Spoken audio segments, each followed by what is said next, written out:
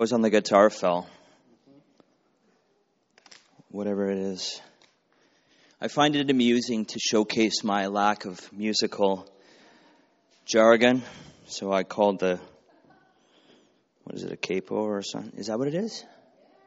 Okay. All right. Well, I told my son I would be on point, so we're going to do that. Let's pray together, and then we're going to get right into it. Well, Father, we're so grateful for the opportunity to be here. We're grateful to be together. We're grateful to have something truly magnificent to worship and celebrate. I thank you for your death, your blood. I thank you that you were the only thing that could solve our sin problem, the divide that kept us between or apart from you was the only thing that you could do. And it was your blood, it was your perfect sacrifice for people that were actively trying to reject you. I thank you that every circumstance that happened was ordained by you, was used for your purposes, and you accomplished something, the greatest thing that ever happened. And so we honor and worship that today. We worship you for who you are. And we ask for you to come, for you to pour out your Spirit on all of us. We need to hear, we need to see, we need to cherish, and we need to be full of faith. And so would you do these things in spite of my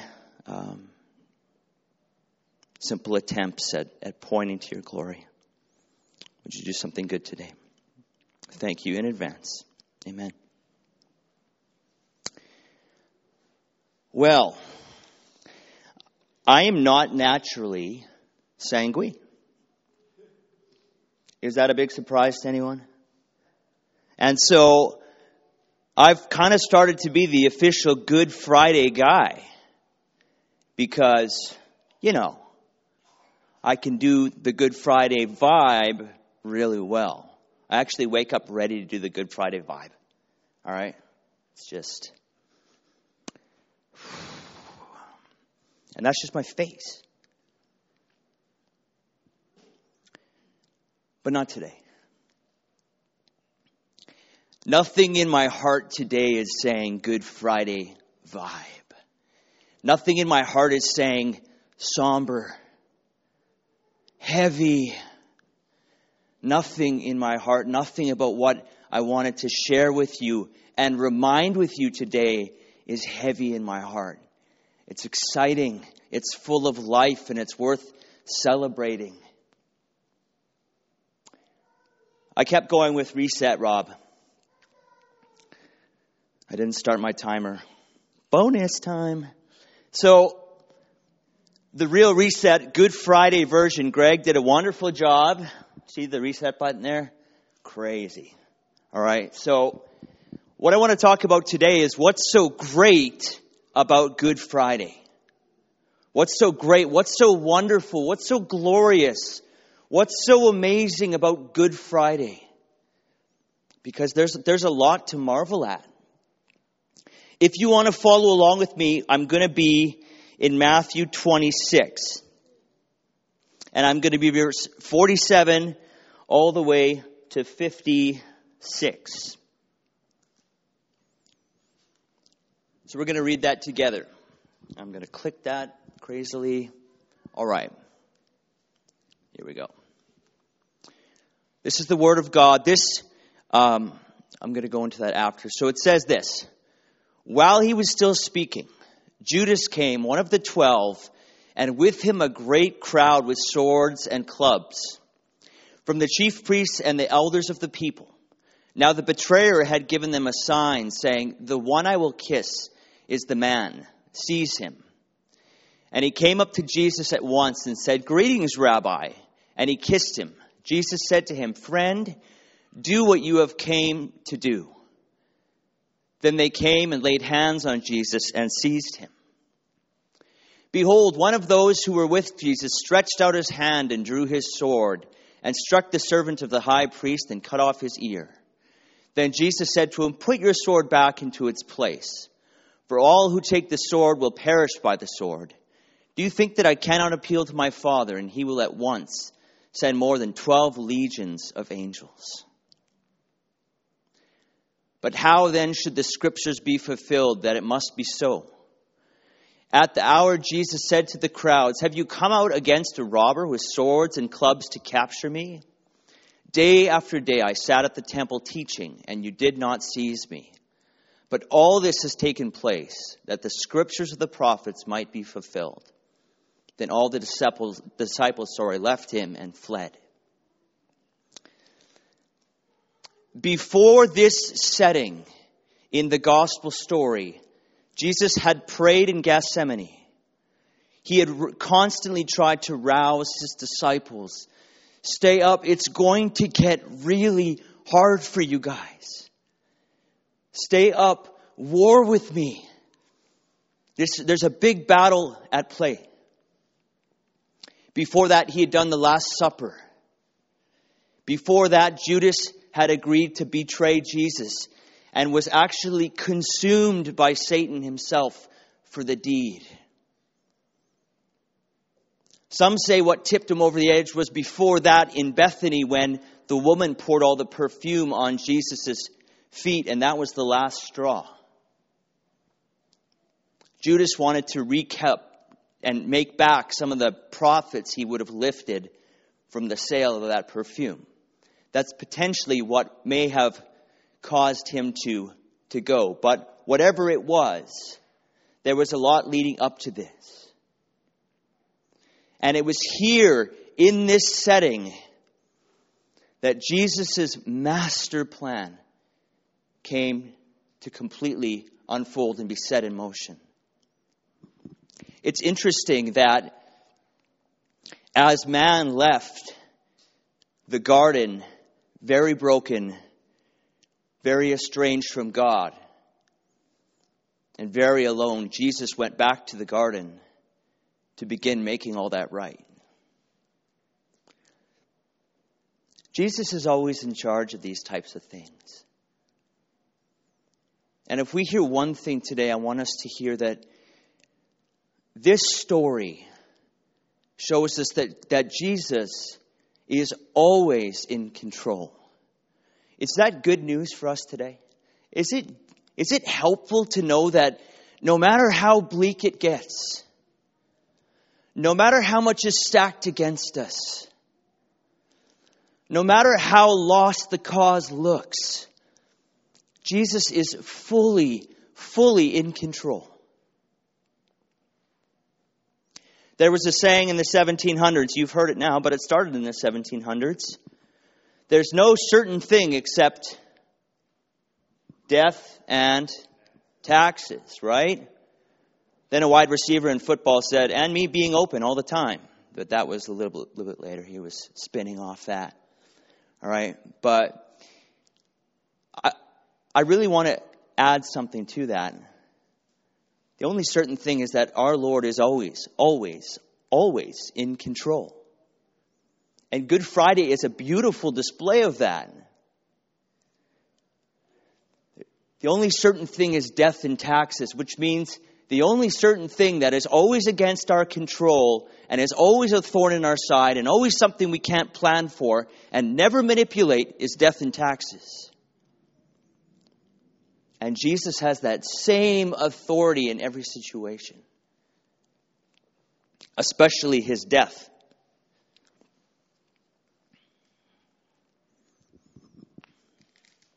So what I want us to do is just look at three of these passages that we already read and pull out some ways that Jesus is showing his just amazing control in these situations.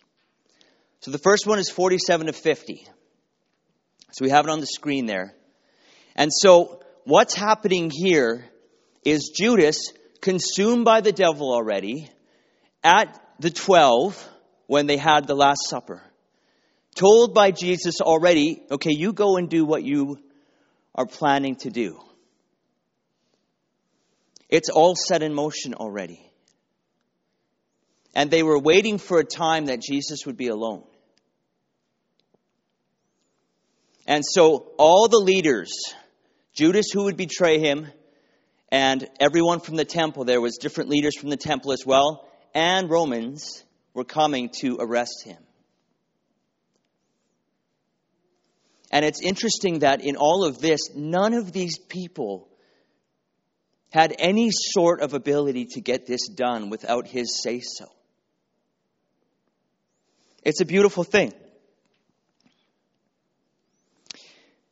Even the setting itself was ordained by Jesus. If you go back and you think about the Last Supper, what does Jesus tell only 2 of his disciples ahead of time? Nobody knows where the Good Supper or the Last Supper is going to be. It would have been a good supper too, but nobody knew where it was going to be. And his plan was, go find a man that you don't know who's carrying a jug of water, and he's going to take you there. They had to fall into where this Last Supper would be. Because Jesus was saying, I decide where I give myself up. Who gets to decide that? I'm fully in control of where I get arrested. And I want to go back to the garden. And I want it to begin there. Because I'm about to do business with everything that happened in the garden so many years ago. I want it to happen here. I don't want to miss the Passover with my disciples as they can see for the last and first time what I'm doing. I am the Passover lamb who's looking to pay the price for the full wrath of my Father. My Father is holy. My Father is just. My Father is true to His word, and it is going to take a full satisfaction of His wrath. And I'm going to do that for you. I'm going to do that of my own free will for you. And so the place was important. And it had nothing to do with Judas. Judas was the one that ended up being consumed by the enemy. Judas still participated in all of the things that the disciples had up to that point. It had nothing to do with Judas. It had nothing to do with the guards. It had nothing to do with Pilate. When Pilate said, "Why aren't you talking to me?" You realize that I can set you free, right? You should probably be pleading your case to me. And Jesus always wanted to not help his situation with what he said, actually, that authority you have, I gave you, so let's just slow your roll on that. And slow your roll hadn't been invented in around 30 AD, but the message was there, all right? And even to Pilate, the highest, most powerful person in the room and in the situation, he said, "You got nothing if I'm not letting you stay in your place." The death of Jesus had zero to do with the people that were trying to kill him. He had full control over everything that was happening. And it's a beautiful thing. He didn't fear his circumstances. He didn't fear the people coming up against him. He knew what he was called to do. And that's the same for us today. Because of Jesus, because of the road he took, because of the victory he won, our circumstances do not define our calling. It's not the final word. Jesus never gave up the final word. The second point is this. I got to get used to this clicker thing. And this is to me the most exciting thing about this story. Jesus' power under control. He had power under control. And we don't even differ in this. When we have the Holy Spirit, we have that same Spirit that did what to Jesus' dead body? It woke it up. After 3 days, bone cold and stiff, and it woke it up. And if we are born again, we get that same Spirit in us. How do your circumstances feel now? How does your power feel now? I'm feeling energized. Jesus had power under control. Peter always wanted to take matters into his own hands, closed his eyes, and swung wildly, cutting off a soldier's ear. I had the close his eyes part because, come on, an ear, like not a cheek, not a jaw, like an ear. It's amazing. But listen to the two things that Jesus says in reply. The first is he heals the man's ear. He says, this isn't about swords, what I'm doing here. The battle isn't about slashing wildly with our eyes closed at people. Let me just put that back. And he healed the man's ear because it wasn't about that battle. Jesus knew the battle he was fighting. This is the amazing thing that he says. Do you think that I cannot appeal to my Father, and he will at once send me more than 12 legions of angels? Let me do a bit of math for you. This math is fascinating, okay? A legion is 6,000 soldiers. And it's not the farmer soldiers with the pick or the dull axe. These are like, it's 6,000 Rockies. All right? That's terrifying. 6,000. And I'm going to send 12 of them, which is 72,000 angels. Now, what? An angel's pretty good? Like an elite soldier angel is pretty good? Like maybe they could kill maybe 2 more people than a man? 4? Maybe 8 if they're really like full of the glory, right? Well, you read in Isaiah, and one angel killed 185,000 Assyrians. Oh. So now you have 72,000 angels with the ability to kill 185,000 people. So he was saying, I'm going to call an army that has the ability to end 13 billion lives, which is just under half of our total population today, right around 7.9. Unfortunately, at the time, in about 30 AD, there was roughly 300 million people on the earth. See, math is fun. 300 million. So he said, if this goes south and I want to pull out,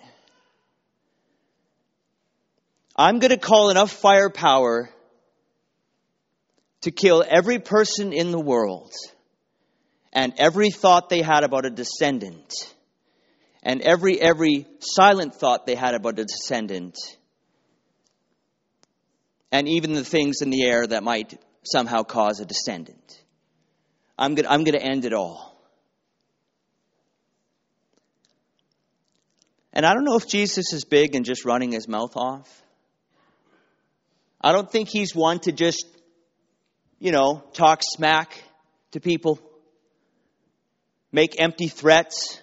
I had this friend of mine named Scooter. He's now in the U.S. military.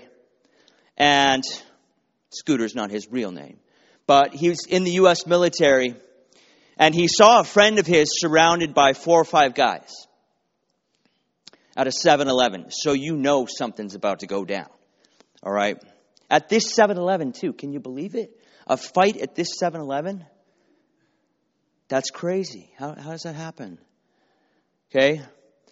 So, of course, him in his big scooter bravado, he wants to step in. And he steps right into the circle. This is a true story.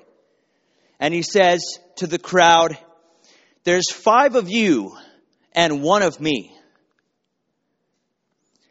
You'll probably all take me down, but the first guy that comes in is dead."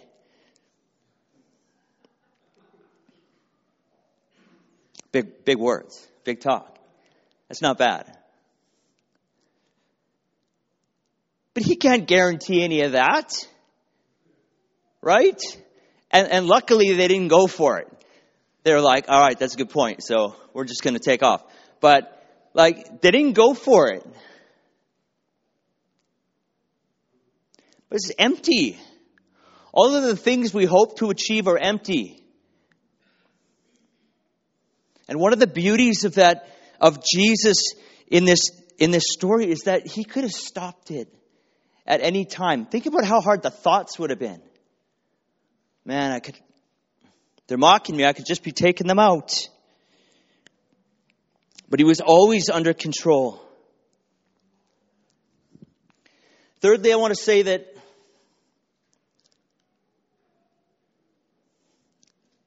the beauty of this story, the control of Christ in this story, is the power of God's plan and will to get this done. This was always the plan. This was always the thing that needed to happen. This was always the solution for sin and death and decay and absolute loss. The great unpassable divide that sin and God had between it. This was always the plan. And everything in human history, everything in Jesus' life was pushing him towards this. God always knew what he was doing sending his Son. Jesus always knew what he was doing being sent by his Father. And no matter what the crowds and the devil, you remember in the Passion movie, the devil is just pacing around the crowd, wanting to influence everyone as they scream and hurl insults and attack Jesus. And he's just dwelling in there. And he had no idea what he was doing because he wasn't winning. This was always the plan, and everyone was a pawn in it. Christ was fully in control of his own death. His Father was fully in control. This was always the deal. Then how should the Scriptures be fulfilled that it must be so? This is what needs to happen. Let's not fight. I got all the backup I need, but that's not what we're doing here. I've come for this moment, and nothing's going to stop it. Nothing ever is going to stop the plans of God. Never. And Good Friday is not a story about victimhood. It's not a story about the depths of humanity and how bad it goes. It's not even just a story about the price and horror of our sin. It's a story that says God's always going to get his way done. Always. Is that good news today? I know I said I'd be jovial, but this is like my jovial, all right? So I don't know, I'm trying. So that the Scriptures would be fulfilled. That term was said 16 times in just the book of Matthew. And what the writer wanted to know is everything is coming to pass because God said everything's going to come to pass. This isn't an accident. This isn't bad fortune that will try and spin in the end. This is the way it's supposed to go down. My son's supposed to die. My son is supposed to take my full wrath, my full anger, and my full judgment for you and for me. There was no plan B. ever. And Jesus kept pointing back to this. Everything that's happening here has been planned a long time ago, guys. So why are you so tense?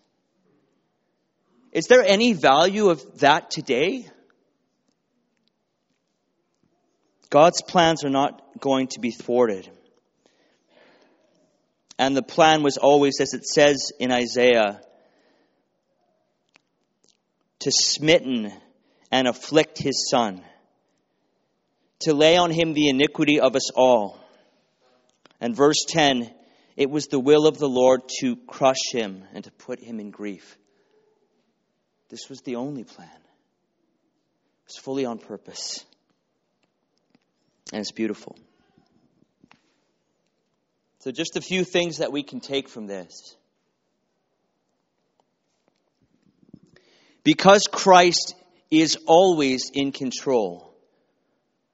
And it's important that we look at that story and we pick out some of the ways that Jesus had fully given his okay to the plan of dying. Because it shows us the Lord that we're following today. And it shows us how we should think about him and talk to him and feel about him and feel about our circumstances. We serve a God who is always in control,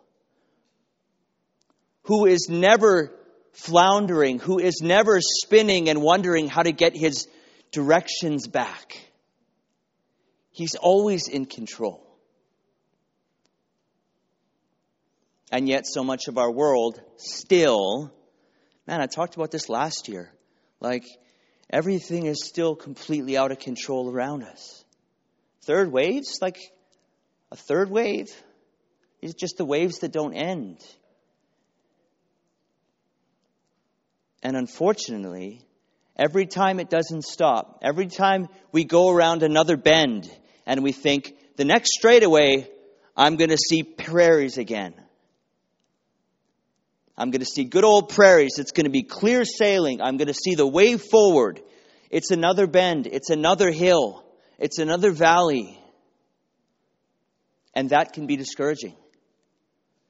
That can be discouraging. It doesn't have to be. But we need to look at the God who's never out of control, who always has a plan, always, whose will is always going to come to pass. Good Friday shows us that even in death, Christ is fully in control. The thing that looked like a total wash was the way Jesus wanted to accomplish the plan that would save everyone in humanity that would believe. It's a beautiful thing. So a few things we can guard ourselves with. No situation is too bleak. Did Good Friday look bleak? On the road to Emmaus, were they feeling encouraged?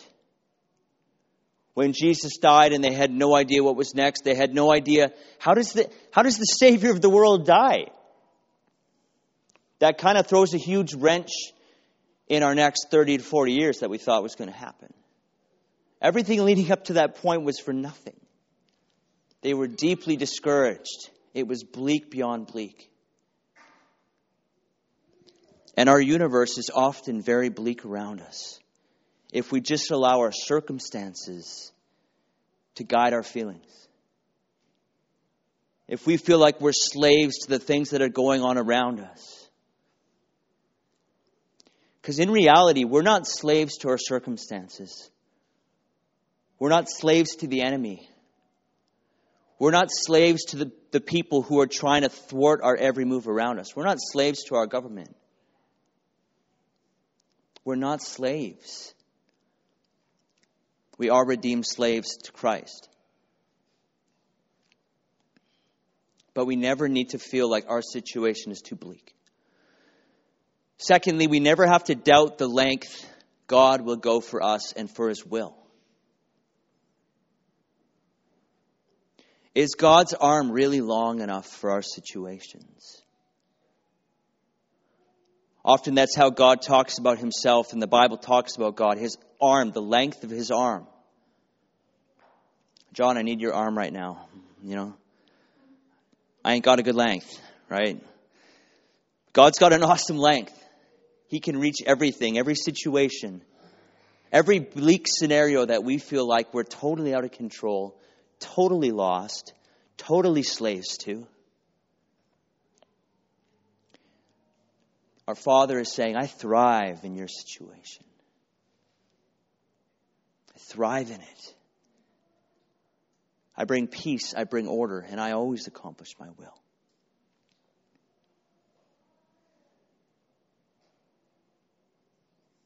Can't read that up there.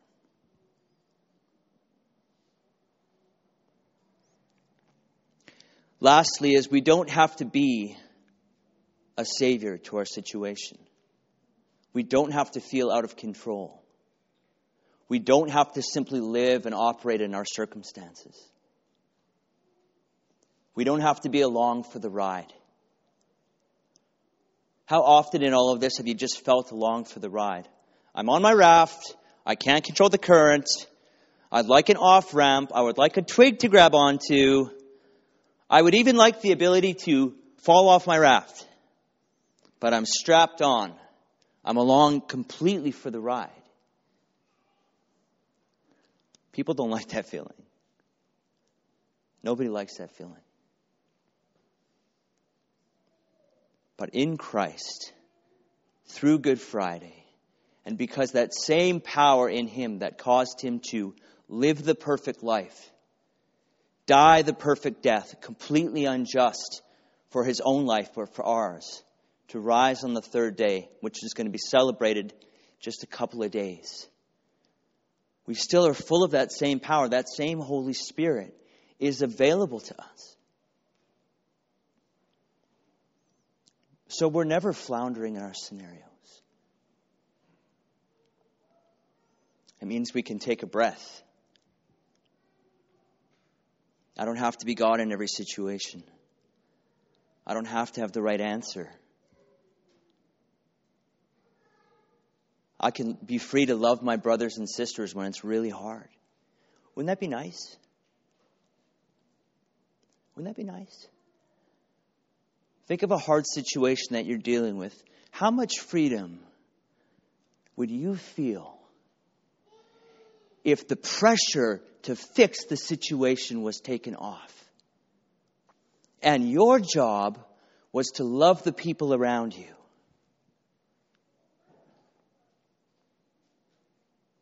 Would that feel daunting or would that feel freeing? To me, that feels very free. I don't need to save anybody. I don't need to even change my circumstances. That doesn't mean I'm out of time. It means something else. That's my theme song for ending. I'm not along for the ride in my circumstances. I'm not a slave. I'm not being told what I have to do here and there and everywhere. I'm not left and lost without any idea of what to do. God has shown me that He's in control of every situation. Even His very own death, He orchestrated perfectly to suit His beautiful, life-saving will. And He's doing that in all of us. And so we're free. We're absolutely beautifully free.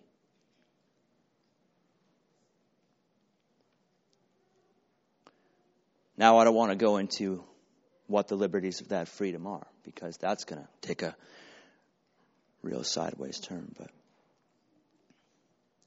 there's a beauty in knowing that Christ is in control of every single scenario. And we can enjoy and take hold of and love and relish the idea that we're in control in Him as He's in control of our situation.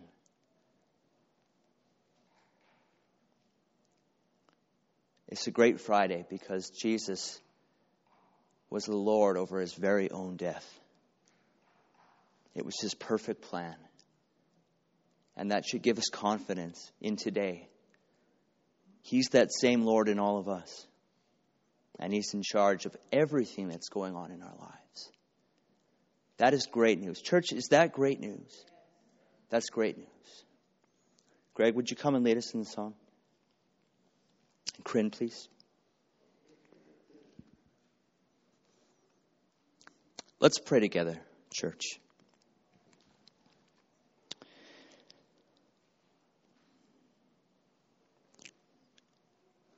Father, I want to thank you for sharing your Son with us. As many of us are fathers, God, I can't imagine that decision. But we're not meant to dwell on how hard that situation was. We're meant to dwell on the level of love that was needed to do that. The level of commitment to saving the world, a world that wanted nothing to do with you. God, there is much to be thankful for on this Good Friday. It's a great day. There is much to celebrate. Yes, our own sin sent a perfect man, a God-man, to the cross. But it was out of love that it was done. And it was fully ordained by you. God, would we take hold of that today and understand that you are absolutely in control of our scenarios today, in us, by your Spirit, as you were those years ago. God, rouse our faith today. Give us gratitude and thankfulness that we are not alone. We are not floating in the middle of a deep ocean. We are not surrounded by predators with no way out. We are fully loved and held and immersed by a God that is completely in control of the perfect way for him to allow his own death. You allowed yourself to be killed. Thank you for that level of control, and that in you we can feel safe and secure because you're safe and secure. Give us boldness in the days to come. Give us freedom. Amen.